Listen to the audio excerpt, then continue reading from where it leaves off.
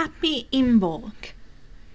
This is Starry Sky and Witchy Things. I'm your host, Alexis, and this is now the spring segment of Season 5, the Seasons of the Witch. If you're new to the show, welcome. Here we talk about star magic, which has always been a big part of the Western esoteric tradition. In the past 6 or so episodes, we aligned to the rhythm of the seasons and paused to look back on some themes of Season 1 and some bits of the later seasons. We've been looking at common concepts in magic and manifestation and how they trace back to the ancient texts via the Renaissance classic, The Three Books of Occult Philosophy. And we've also looked at the cosmic weather for the year and then between lunations. And that's gonna happen every time there's a new moon and full moon. And that's more or less the gist of what goes on with this podcast. It's like a boozy brunch for women and friends who wanted to discuss deep stuff while not taking themselves too seriously. We have a brain, no need to be self-aggrandizing. And this kind of dichotomy between what women are allowed to be like in our society is the topic of today's episode, which ushers us into the next quarter, spring. And if you are a returning friend, welcome back. I'm so glad you're here and appreciate your continuous support.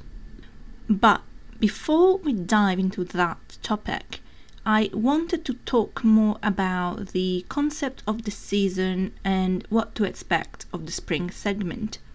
And I realized a couple of days ago that I did not plan this, but in human design, the year begins in the 4th quarter, and then we enter the first at the end of Pisces season. And it hit me, even if it's obvious, but sometimes these things hit you a different way. For the Celts, which, if you didn't know, is my main ethnic ancestry, spring starts at Imbolc rather than at the spring equinox, which then becomes the apex of spring. And it makes a lot of sense because it shows that the world is waking up from slumber. But it's not like we're expected in our society that you wake up with a jolt thanks to a loud noise from an alarm and you're functioning right away. Nature moves at a slow and languid rhythm. Nature does things leisurely. And so this season we are also going to go leisurely, still looking back at some of the foundations while moving towards blooming. I have some guests lined up I'm excited about, and the topics I had planned before they came into my world fit perfectly with what they are going to share. I want to honor the rhythm of spring as a time of fertility and growth, of preparation for the later spring and summer, when the beauty of the earth is in full display. So the theme today is looking over again to the idea of the goddesses of light and shadow, without the rant about the witch wound, which you can catch in the show notes.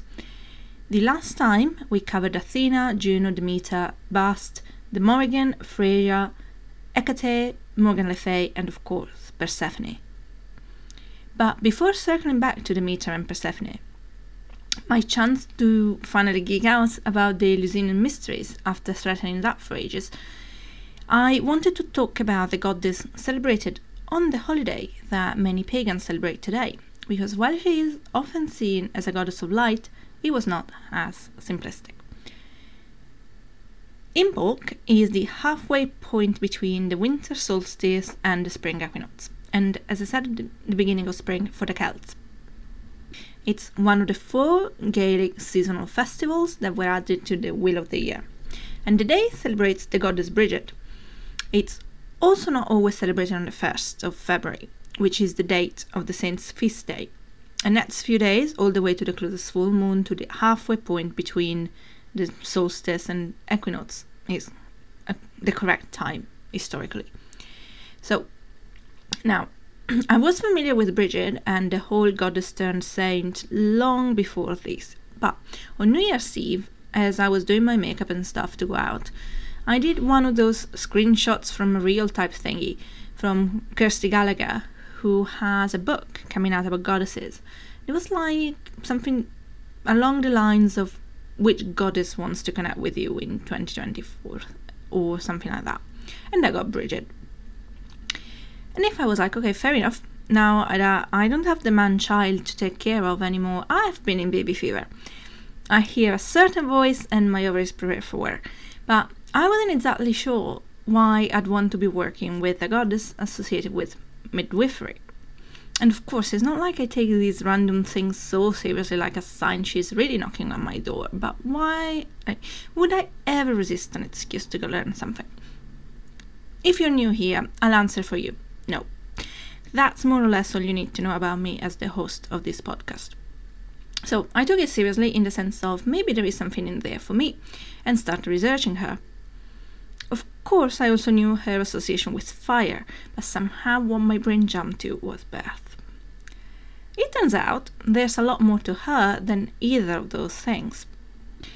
One thing that struck me when it was mentioned on the Irish Mythology podcast, and then again on a Mythopedia page, from which I'm quoting, her invention of keening, a lament for the dead, reflected her status as a goddess of life and death.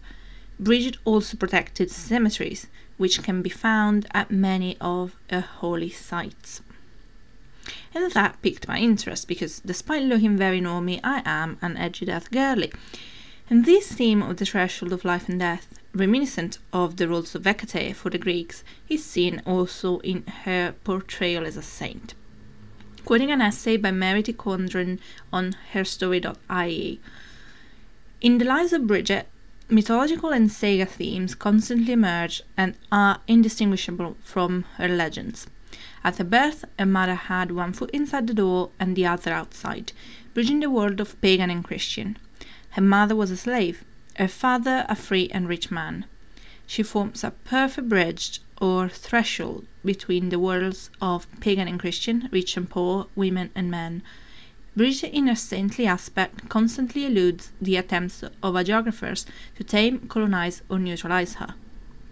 And that last line in particular is interesting to me because the author isn't coy about the one theme that most people seem to be skirting around, the dark feminine, quote-unquote, which to many is just the feminine in its full power. And like the feminine before it was sanitized by the patriarchy. And if you're wondering why we're talking about Brigid on a podcast about star magic, I'm getting there. The fire isn't just in her shrine and in her hair, for Brigid is a star goddess, and the sun is the main star we use in magic. Since the planetary personifications are derived from the Greek-Roman pantheon, we tend to see the sun as a male deity, but that's not true across all cultures or practitioners of astrology either. In this capacity, in the Latin name Brigantia, she is venerated as celestial. Brigantia, however, has an interesting ramification according to druidi.org. Quote, the warrior maiden Brigantia was venerated not only as justice and authority in the country, but also as the personification of Britain, as is seen on the coin of the realm. There is a story coming from the 12th century in which Merlin is inspired by a feminine figure who represents the sovereignty of the land of Britain. She causes his visions to reach through British history, on, so it is said, to the end of the solar system. Taliesin also describes as traditional cosmology inspired by Brigantia. She is central to many heroic myths, especially those concerned with underworld quests and sacred kingship. It seems to relate to her concern for the development of human potential. And returning to the day of Imbolc itself, I quote, to fully grasp the significance of Imbolc, it is necessary to understand the life and death struggle represented by winter in any agrarian society. In a world lit only by fire, the snow, cold, and ice of this season literally holds you in its grip, only relaxed with the arrival of spring. Although the equinox does not arrive until later, and spring is celebrated with Ostara and Beltane, Imbolc is the harbinger and the indication that better times are coming. And that's similar to a consideration I made in season 2 when talking about Persephone and Demeter, and how the goddesses of nature have themes of both life and death, with the two things seem to be a bit disconnected in our society, which is ruled by modern medicine, artificial food production, and longevity. And the reason I am discussing the parallels in the goddesses of different religions and culture is that the Eleusinian mysteries initiated their neophytes in stages, and that the annual procession began with purification rites, what were called the lesser mysteries, that were held agri on the stream of Ilissos outside of Athens in the month of Astertion, which was February or March, depending on the calendar. I would have to ask my parents, but I don't believe we went to Eleusis, which is now Elefsina, when we went on a cruise to Greece. So I'm going to have to rely on what they say on the Encyclopedia Britannica about how in 1832 they excavated the full sacred precinct, and of course it is the site of the cave that in the myth was where Persephone was abducted and taken to the underworld. And of course, this is all speculation, because the point of a mystery religion is that only the initiates know what is going on. But I don't think the choice of when to start the procession was random. To me, it's the journey of Persephone, Kore, the maiden, to queen, and possibly mother, which is a whole other topic. And then back again. As we know, the settlement is that she spends 6 months in the underworld, and 6 months bringing spring with her, so her mother will bring back life to the earth after she took it away in her grave. And I'm not the only person who has picked up on the parallels either, of course. I'm not that clever. It's 2024, a lot of people have studied these things for centuries. So the anonymous author of the Atlantic Religion blog has dedicated at least 3 posts to Brigid, one of which addresses the parallels openly. Now, the parallels do not mean they will influence, not even when we take into account how far Roman occupation went, and with it people like Caesar Augustus, who was an initiate of the mysteries, coming into contact with the autochthonous elites of the British Isles. Another parallel is that the mysteries venerated a triad of female goddesses: the mother and daughter, who were the self-begetting quality of nature and death and rebirth, and then Hecate, the wise crone, who assisted in the search for the maiden, as she herself is one of the psychopomps, so the deities that ferry souls from the world to the underworld, and therefore a goddess of the underworld.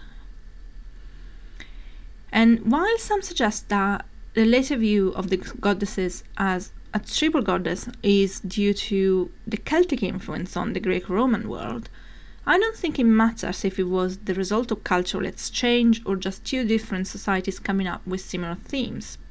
The fact that 2 societies at 2 opposite ends of Europe both considered this idea significant enough to have major deities attached to it makes it significant for us too.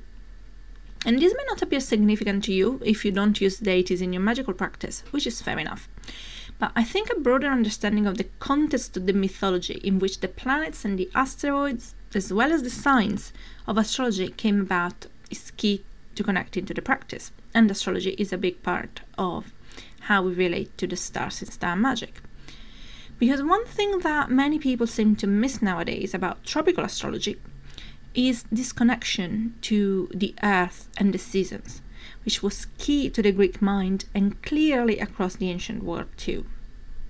And since the sun sign is one of the main archetypes we use in astrology, as well as the sun itself being a major part of magic unless you focus on the night, I think exploring the sun goddesses, of which Brigid is only one famous example among many, can help us connect to the more feminine qualities of the archetype, when a lot of astrology is male in nature. And the topic of feminine and masculine polarity in astrology is one I'm heavily investigating, and perhaps one day I will feel I'm at a point where it's worth sharing my thoughts on it. But I wanted to open a conversation and celebrate the goddess that ushers spring. Thank you so much for listening, And until next time, keep living in wonder.